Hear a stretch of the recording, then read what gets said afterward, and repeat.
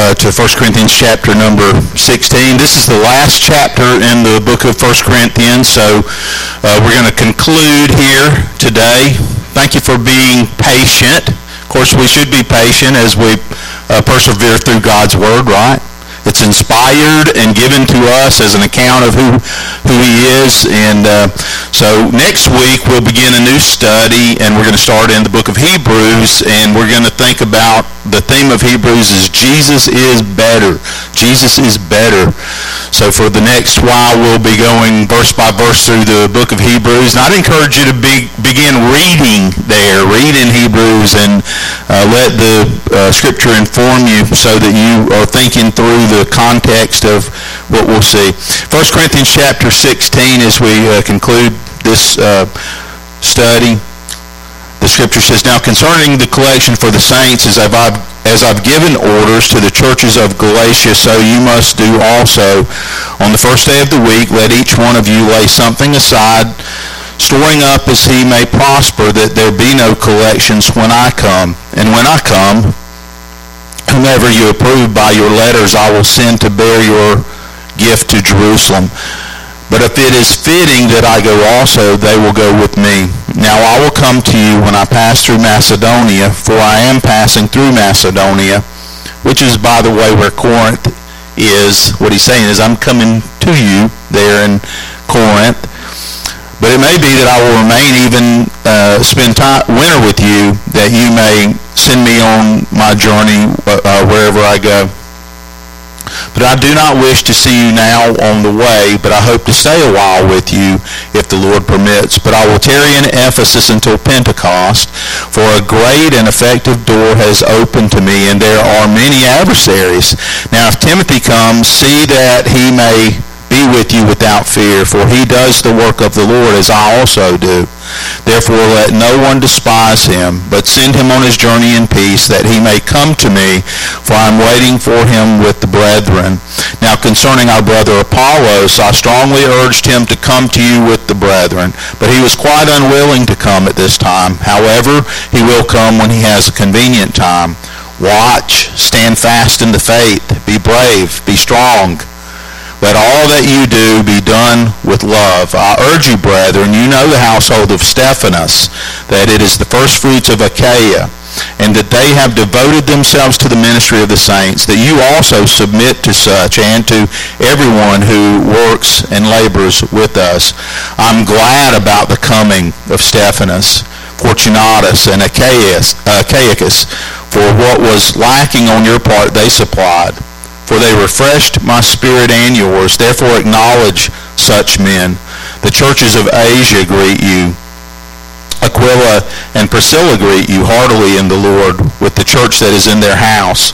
All the brethren greet you. Greet one another with the holy kiss. The salutation with my own hand, Paul. If anyone does not love the Lord Jesus Christ, let him be accursed. O Lord, come. The grace of our Lord Jesus Christ be with you. My love be with you all in Christ Jesus. Amen. Father, thank you for the Scripture. Thank you for the great gift it is to us to give us clarity, to give us a timeless word, a truth that has come straight from your heart and mind to us, that you've sustained generation after generation so that we don't have to rediscover, invent truth. God, you've given us an accurate record of your heart through people and their experiences, and we pray that you'll work in our experience today and speak to us from your word, and we pray this in Christ's name. Amen. Well, as I studied this week, one of the primary things I noticed about this passage was how often that Paul touched on the friendships that had developed in his life as he traveled as a missionary. He was a pastor, missionary, church planter, and one of the things that I noticed is that he frequently in closing mentions the relationships that had developed in his own experience, and really the relationships with the people at Corinth. As we've studied the book of 1 Corinthians, one of the things that you notice is that sometimes, in fact frequently, he takes a tone of correction with them, doesn't he? He's kind of in their face in telling them this is out of order and it needs to be corrected. And so even though he was friends with the people in this congregation, also it was evident that he was willing to confront error. And we see that. We see that at times he's confrontational with them, but when he closes this out, the overwhelming sense that you get is that he's speaking to a group of people with whom he has formed deep friendships, and that's awesome. When we decided that God was leading us into a new ministry path, I can tell you that one of the things that mattered to me was the idea of having friendships, the idea of being connected to people that I've shared before, like our previous ministry was itinerant in a sense, because there were 36 congregations in 3 counties that, so, a lot of times I preached and helped in churches, but sometimes our responsibility was just to visit and connect and to help meet needs that churches had. But I shared that it felt like we were everywhere and nowhere. That's how it felt to me. It's like we're everywhere and nowhere. Like there's not really, we were part of a congregation, a church family, but it didn't feel like it was ours because we couldn't be there all that frequently. And I know a lot of people, but for me and Frankie, as we prayed through, like, God, how are you leading in our life? One of the compelling things to me was I wanted friends. I wanted relationships that mattered and that were constant. And so it was a big deal to me, and it is a big deal. And now a year later, one of the things that is helpful to me is to be in a place where I know you better. I see you every week, or most weeks. I want to see you every week. But you can see that in this congregation is relationships are big. And Paul brings that out and highlights it. And so what I want us to think about in this passage as we close out the book of 1 Corinthians in our study together is gospel friendships. What is it that God is doing in our life, and what does it look like to be a friend? Sometimes friends will tell us the truth, that even if it's difficult, without blowing us out of the water. We need friends like that. And the passage helps us understand what authentic friendship looks like, why we need it, what it looks like, and how that matters, and how friends behave. So I think of Paul as a friend to this group of people. Even though he's a leader, he's more than that because he's been with them. And he knows them, and he knows them through each other. But one of the things that we see in this passage, and we've talked about generosity a lot already in our service today, but friends fan the flames first. Friends fan the flames of generosity for others. In other words, they model it, and they try to help you to think about, what does it look like in my life to be a generous person? He starts out talking to them about a need. There was the issue of persecution to the Christians who were in Jerusalem. The church in Jerusalem faced unusual persecution, and some of that was because of the nature of Christianity, that it grew out of Judaism. But when Jesus came on the scene, that was the end of some of the practices of worship that had gone on for them for millennia. Over and over again, they had these routines of worship, but now Jesus, we're going to see this in Hebrews, he comes on the scene and he says, I am the conclusion of all of the things that was pointing to. It all has come to its conclusion in me.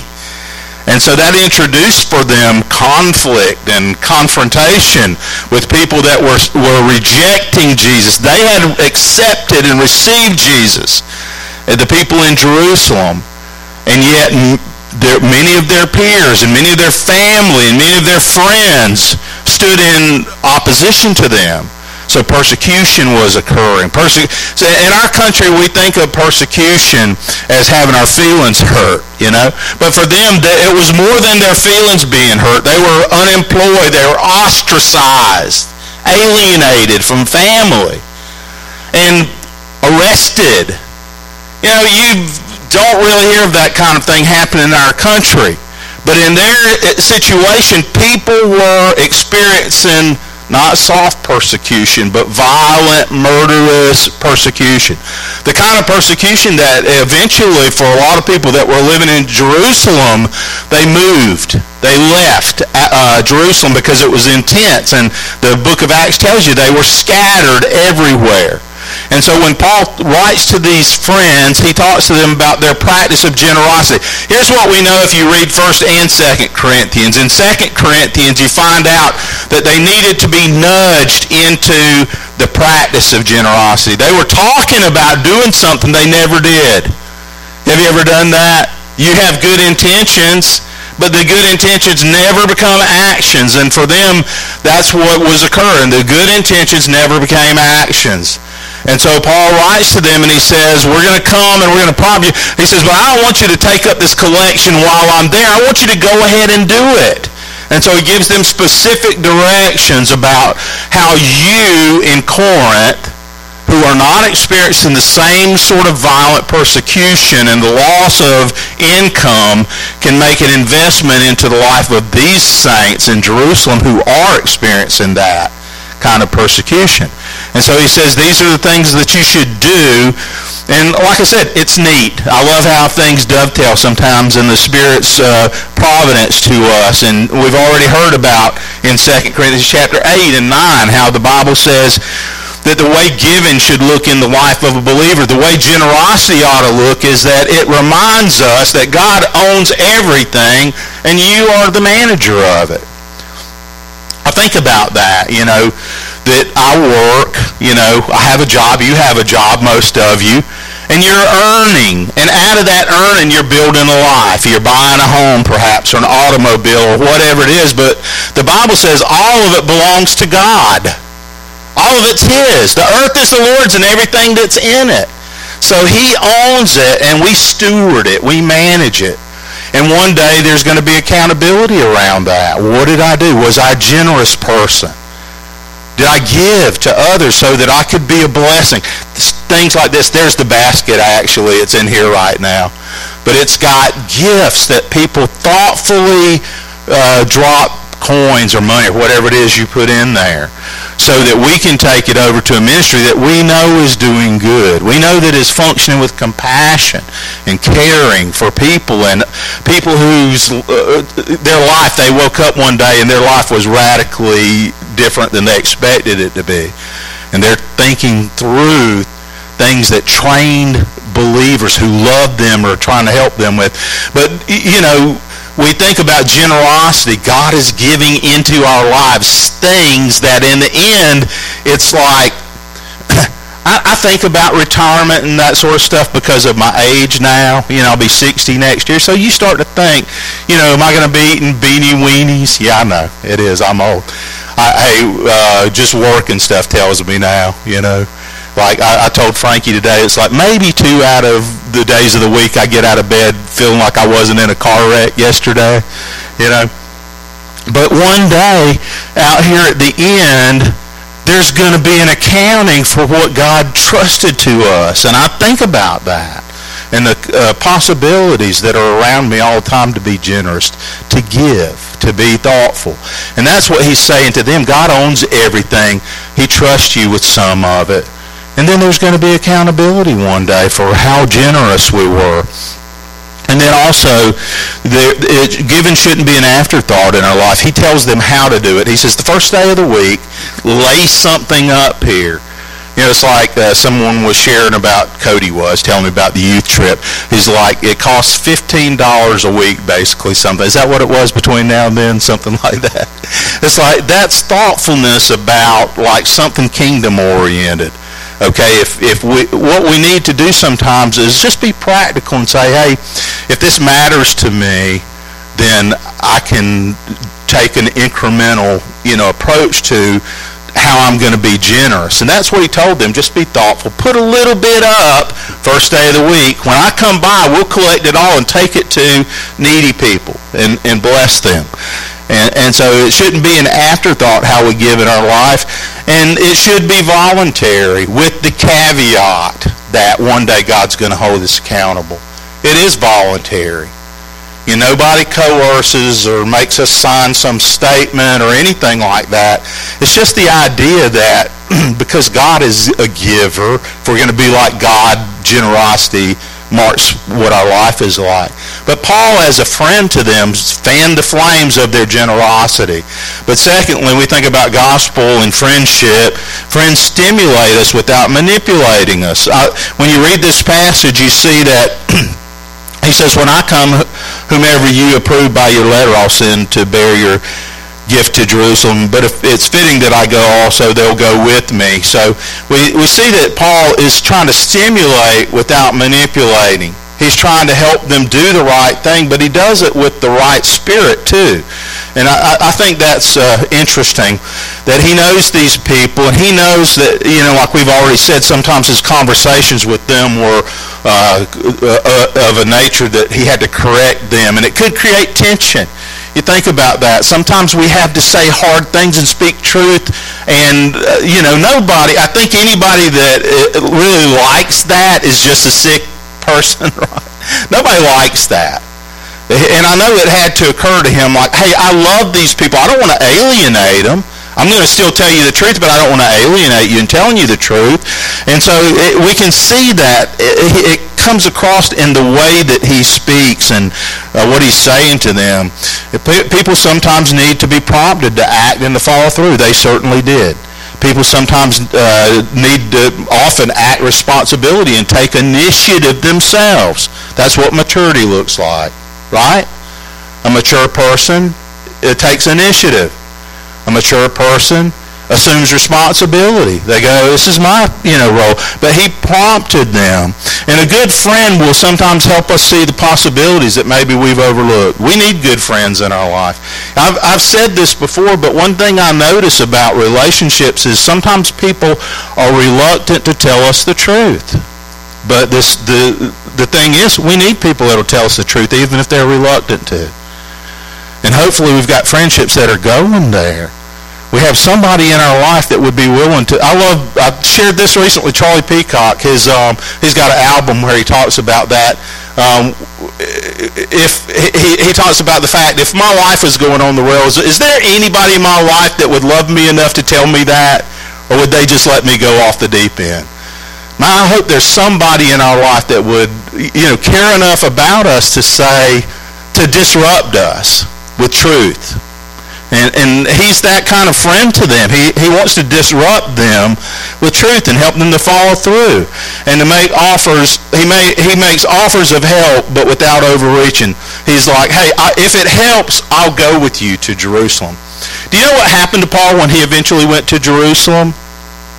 Do you remember what happened? Because people in Jerusalem hated him. Because they knew his story. They knew he had become a Christian. They knew that he had been arresting believers. But then this person that had been involved in the persecution of the church became a part of the church and a preacher. And so in Jerusalem, Paul was hated. For him to say, I'll go to Jerusalem with you, put skin in the game for him. It was a risky proposition. And when he went to Jerusalem, all that happened is he got arrested and imprisoned. And it was an ordeal. When you read Acts, you see what happened.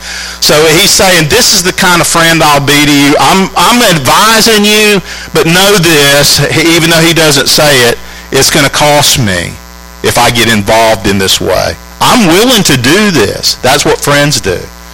It may cost them, but they're willing to commit to us.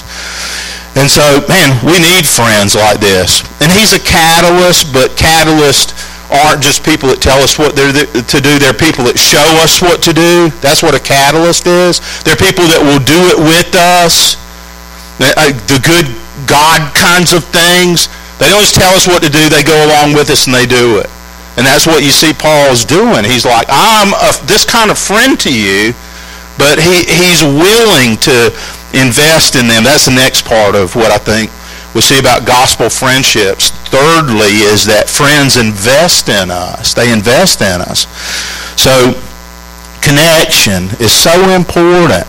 And in the next part of this passage, he says, now I'll come to you when I pass through Macedonia, for I am passing through. But it may be that I will remain or even spend the winter with you, that you may send me on my journey wherever I go. But he's committed to connection. We know that when you read Acts, which is kind of the background for his letter to them, that he spent with them about 18 months. And when he was in Corinth, he carried on a school of discipleship for people that had come to know Jesus. But he says, I want to connect with you again. And connection, I think about that all the time. That's what people need. Connection. That's why worship matters, is because the Bible says that a church is a gathering. We've talked about this before. Facilities matter. You know, we're going to exert some energy trying to keep making this facility better. But behind that is just the realization that it's for people. It's for people. And people need to be connected to each other and to God.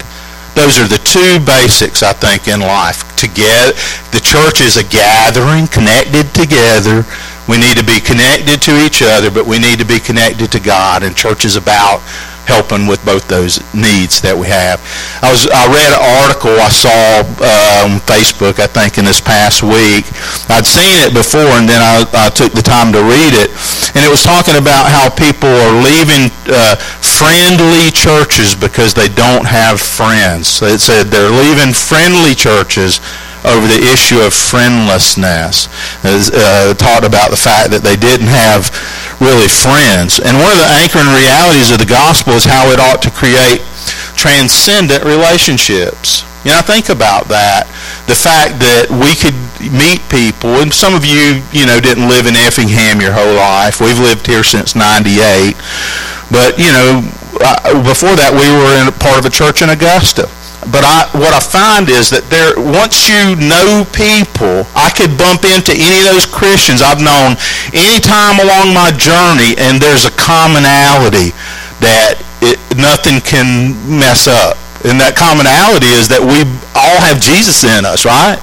I mean, and some of you have too, but traveled to other parts of the world all over the place and met brothers and sisters that instantly you had the most important thing in common. And I think that's what he's showing us. But the connection that we have needs to be meaningful. And one of the things, we had our first on-ramp class last week, and it was material that was already here that we just abbreviated a little bit, but used all of the ideas that were present. One of them is so wise. It says, a fully mature Christian is a person who has friends at church, or a person who has a healthy, vital kind of church experience has friends at church. That's one of the things. How do we know? What are the markers of whether we're healthy? We have friends at church. There are people that we know and who know us. And here's what I've come to experience myself. Friendship is costly. If you have true friends. I don't know how many friends you'll have in your life, that are true friends. But I do know that friendship is costly. And here are some of the costs. It requires you to go outside sometimes. You have to go outside to have friends sometimes. You have to get your face out of your phone sometimes to have friends. It's one of the big deals for us now is like, just go out in public and look at people. Are we talking to each other? Not generally. Faces in our phones. We're caught up in this meta world. You remember we talked about the meta world one time? Friendship is costly because it causes us to have to, change our behavior sometimes. We might get disappointed or hurt. You ever been hurt in a friendship? Of course. Friendship is risky in that way. A guy wrote a book, Matthew Lieberman, called Social. Here's what he said. 1 out of every 4 of us is walking around with no one to share our lives with. They've done all these sociological studies, and he said, 1 out of 4 people. I posted some of this stuff on Facebook this past week, and a friend who I only know through Facebook spoke up and was like, hey, I'm a single. He lives over toward Metter, and he's like, I don't have anybody to share life with. Nobody. And he's lifelong single, college professor, is taught at Bruton Parker, has his degree in computer science, but he's like, I don't have anybody to share my life with. So, you know how empathy occurs? Face to face. That's where empathy comes from, is being able to have face-to-face conversations with people and to know each other. And, you know, that article highlighted some of these issues that are really important for what a church is supposed to be, a gathering of people where something significant is occurring, where the gospel leads to something that's transcendent and permanent and helpful. That's when we think about what was happening through Paul's life, that's what a church is meant to be. It's meant to be that kind of reality for us. Paul was willing to be diverted into friendship. He's like, hey, I'm in Ephesus now. I plan to be in Ephesus for the next 5 months or 50 days. When that's over with, I'm coming to you and I may spend the winter with you. He was willing to be diverted into friendship. And his relationships were gospel-centered, as we were saying, which gives them lasting power. He says, but I don't want to come just in passing through. And one reason that friendship is tough is that we need to we feel the need to put on a front with people. That's one reason friendship is difficult, is because we have to make people think we've got it together. How are you doing? Oh man, I'm awesome. Are you really? I mean, sometimes we're not awesome. And friendship is having somebody that I can really say, hey, it's not awesome. It's not great. Andrew Peterson is one of my favorite Christian recording artists. He's got a song about depression that says, I'm scared if I open myself to be known, I'll be seen and despised and be left all alone. I think about the sentiment in that. He says, I'm scared if I open myself to be known, I'll be seen and despised and be left all alone. And I think that's, you know, the reality for some people is that we think, man, if I'm real with people, probably the end. But the truth is, whoever you're talking to is as much as a mess of you as you are. That's just the truth. That's why putting on a front is like counterproductive, to appear to have it together. And I say the same thing as you. If you ask me how I'm doing, I'm probably going to tell you I'm okay. But the truth is, we need friends who we can say to, here's the truth, not so okay, not doing great. And of course sometimes you are doing great, and that's awesome, and a friend will celebrate that. But real friends have real problems, or real people do. Real people are flawed. Many people, you know, we've talked about this, what's an important part of what it should be like to be part of a church, small group connection. And, you know, there are enough ways to do that. I think almost anybody could do that in our church. And the ways that we're deficient in time, we'll work that out. If there's a person or group that it's impossible for you to be in a small group right now, our goal will be in the future to make it possible for you to be in a small group, because you need those kinds of connections. But then the truth about small groups is sometimes we're still not getting to the real things, and we may not feel safe to talk to people, but that's what it ought to be about it. The fundamental level is that church becomes a place where it's safe to talk about what it really means to be a human being trying to work our stuff out with God. Because nobody's doing it perfectly. I'll be in Ephesus at least 50 days, Paul says, after the resurrection until Pentecost. He communicates expectations. That's important. I think about that in marriage. That's important in marriage, to communicate expectations and to say, you know, here's kind of what's going on, and to be a good communicator. And as Paul talks about this coming and his travels, he says, a great and effective door has been opened for me. And he says there are many adversaries. But I think about even that, ministry. What is ministry? You know, what is it? What is being a gospel-focused human? What's that about? I love how Jesus put it in Luke chapter 16. He said, he was talking there about money, and he says, what's part of what he was talking about? He says, make friends of you, to yourself with unrighteous mammon, so that when it fails, you'll be received into everlasting habitations. Luke 16:9. It's such a fascinating passage. He says, make friends to yourself of unrighteous mammon. He's just talking about money. He says, so that when it fails, is money going to fail one day? Is wealth going to fail one day? Have you ever seen a hearse pulling a U-Haul? Isn't that what they say? No, you've never seen a hearse pulling a U-Haul. Money will fail one day. The objective of money, if it's misused, it's going to be for nothing. Jesus says, take the wealth that I'm entrusting to you, and he says, pour it into people, so that when wealth fails, you'll have friends that last forever. We think about what life after this life is. I don't know.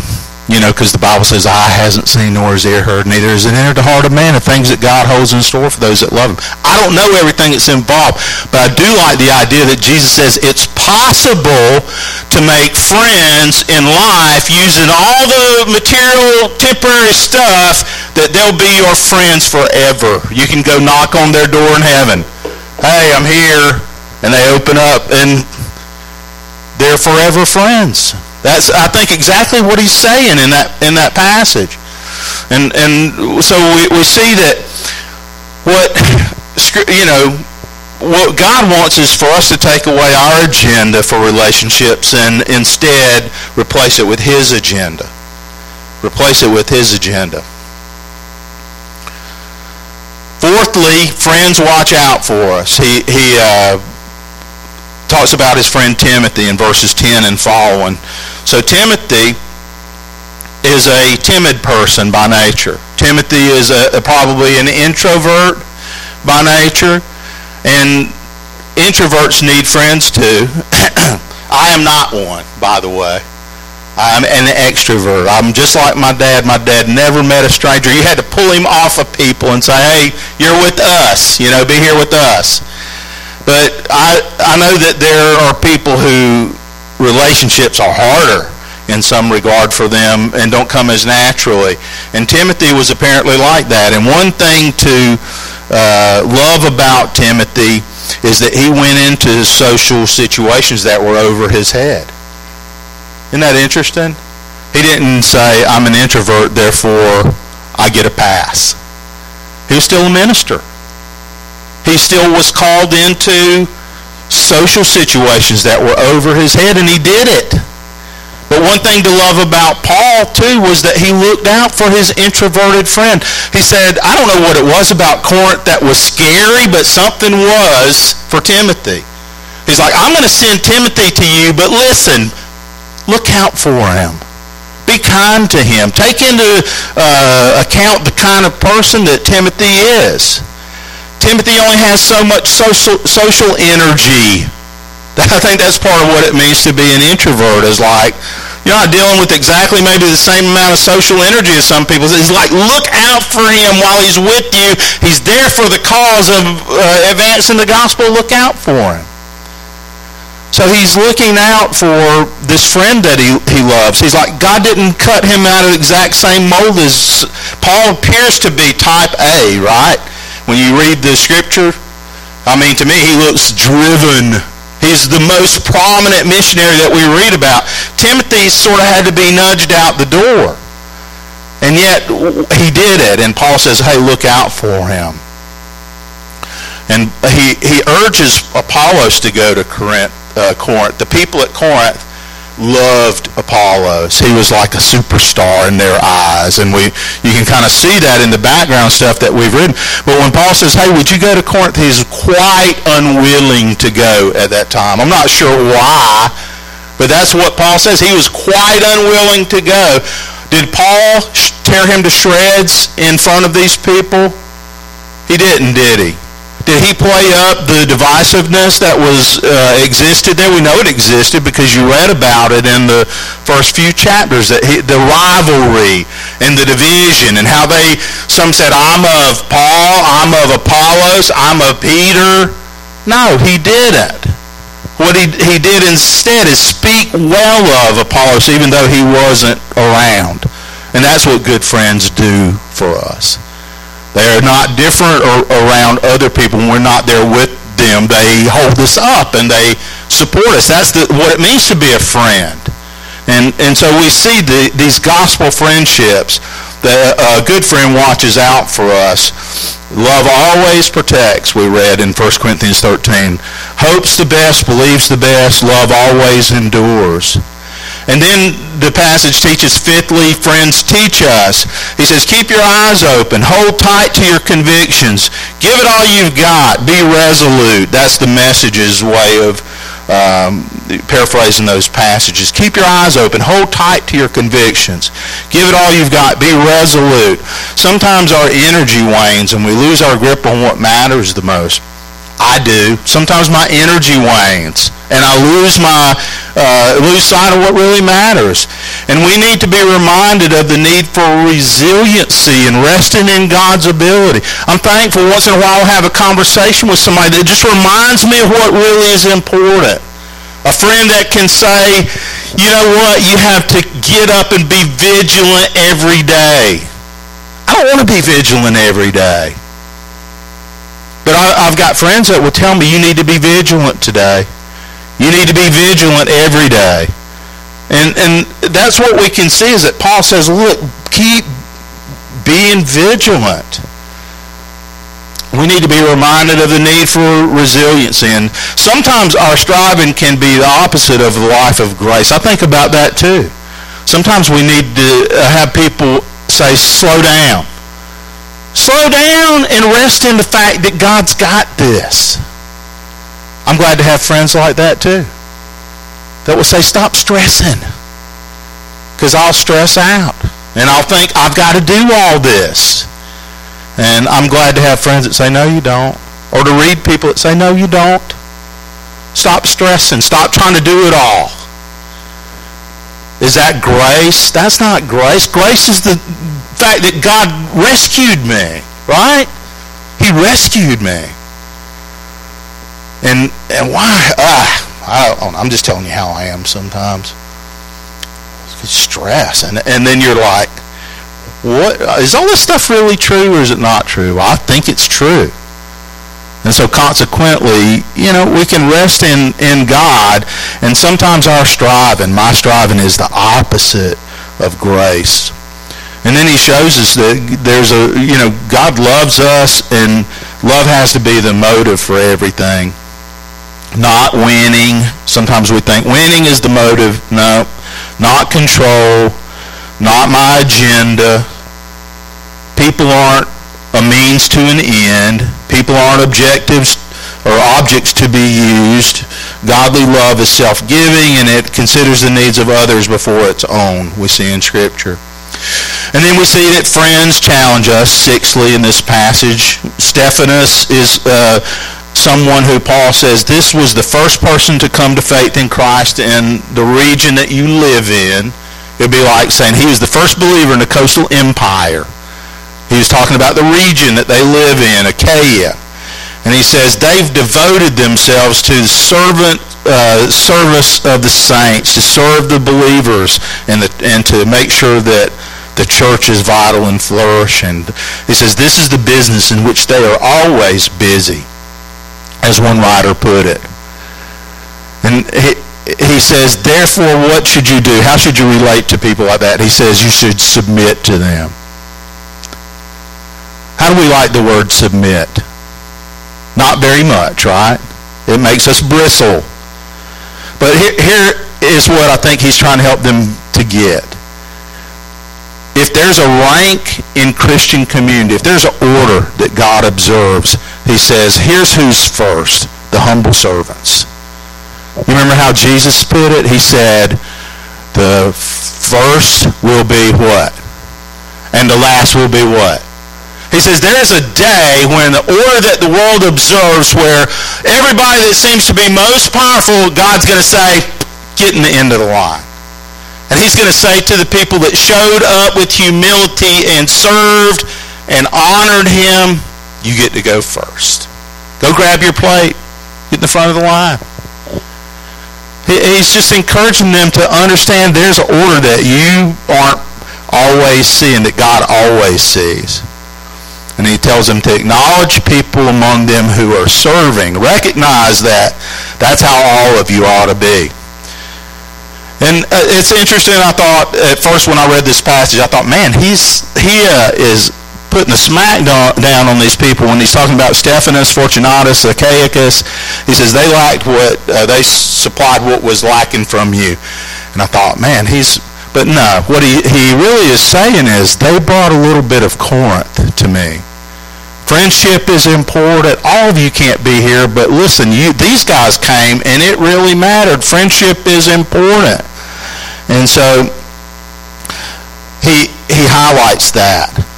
Last part of this passage, last thing we're going to see in 1 Corinthians, friends, stick with us even when we aren't at our best.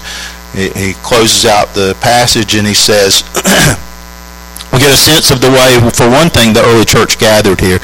He talks about Aquila and Priscilla and the fact that the church met in their home.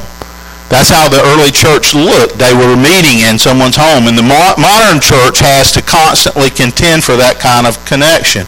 The connection could go MIA in our big room.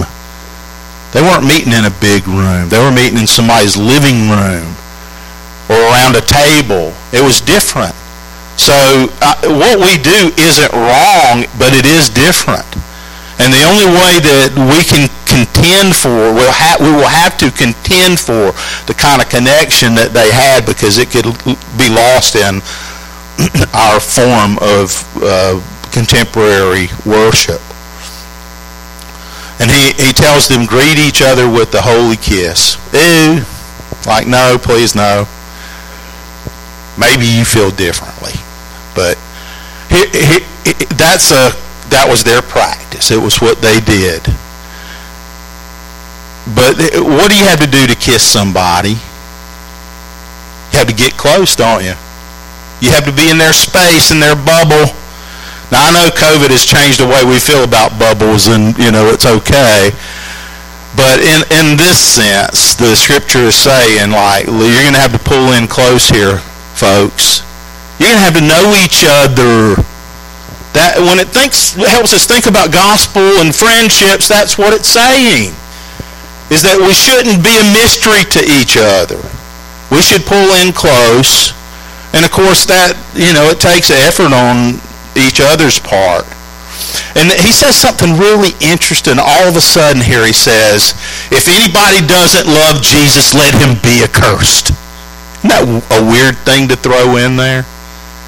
It's the word anathema. Have you ever heard that word before? He says anathema. I told Frankie this yesterday like she cared. Anathema, Maranatha. That's what he says right here. Maranatha, you've heard that too, right? What does it mean? Come, Lord, come, Lord. Anathema is the idea of a curse.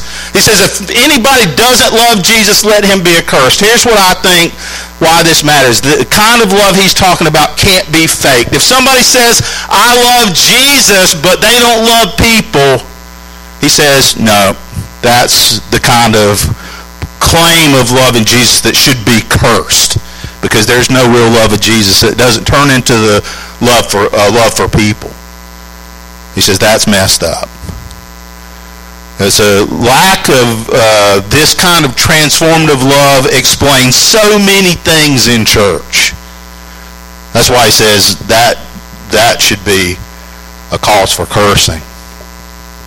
And grace, he closes out by talking about grace and love. Grace, without it, this whole deal degenerates into something useless. You remember, I thought about in the Old Testament, manna. You remember God gave the people manna from heaven. They were hungry. He gave them this wafer. And you know what manna, the word means? What is it? That's so funny to me. Like, what is this? But God gave them bread from heaven to eat. What happened if you left it overnight? Got full of worms and stank, right? What happened if you tried to pick it up on the Sabbath? Got full of worms and stank. I think that's what the church is like without grace. It's like full of worms and stinky. Grace is C.S. Lewis was in a group of people who were talking about world religion, and they said, what distinguishes Christianity from everything else? He says, that's easy, grace. Unmerited kindness of God, God's free gift to us in Jesus, and love, because the Bible says love binds everything together. Proverbs 18:24, some friends play at friendship, but a true friend sticks closer than one's nearest kin. If the gospel does anything, it ought to create transcendent, transformed relationships. And if it's not doing that, something's wrong with our practice of community. We can have the theory down, but not the practice. We know what it's supposed to mean, but it's not getting fleshed out that way. Allen Iverson is a basketball player. Anybody know who Allen Iverson is? Superstar. He's got this famous rant about practice. Practice. We're not talking about a game. We're talking about practice. But practice is what matters. A lot of times we have the right theory, but we don't have the practice. There's a quote that I saw I'm going to conclude with. It's the next thing here. Rosaria Butterfield has written a book called The Gospel Comes with a House Key. Practicing radically ordinary hospitality in our post-Christian world. That's a long title. That's like a Puritan title. But she says, are Christians victims of this post-Christian world? No. Sadly, Christians are co-conspirators. We embrace modernism's perks when they serve our own lust and selfish ambitions. We despise modernism when it crosses lines of our precious moralism. Our cold and hard hearts, our failure to love the stranger, our selfishness with our money, our time in our home, mean we are guilty in the face of God of withholding love and Christian witness. I mean, that's profound. It basically says, like, we have forgotten Luke 16:9, that God says, open up your home. Use what I'm giving you. It's a tool. Discipleship isn't evolving. If it's not evolving into something costly that connects others to Jesus, then it's probably not authentic discipleship. And the Bible is saying to us in this part of it that the gospel is going to cause us to have to be uncomfortable sometimes. It's going to affect our friendships, or it's intended to. It's intended to give us friendships, and it's intended to overcome the problem of loneliness, give us a sense of like, hey, I belong. I don't just believe something, I belong to people who are my family. We're going to have a time of commitment this morning, and as the folks are coming to help us to sing, and as we do that, if there's a need that you have to respond today, and invite you to do that. Of course, this is all about Jesus and who he is, and so we're inviting you to a relationship with him too, to follow him in baptism too, if that's what you need to do today. Let's pray. God, thank you for the scripture. Thank you for its potency and how it points out to us what you mean life to be like. And I pray that you'll help us now as we commit ourselves to you in Jesus' name. Amen.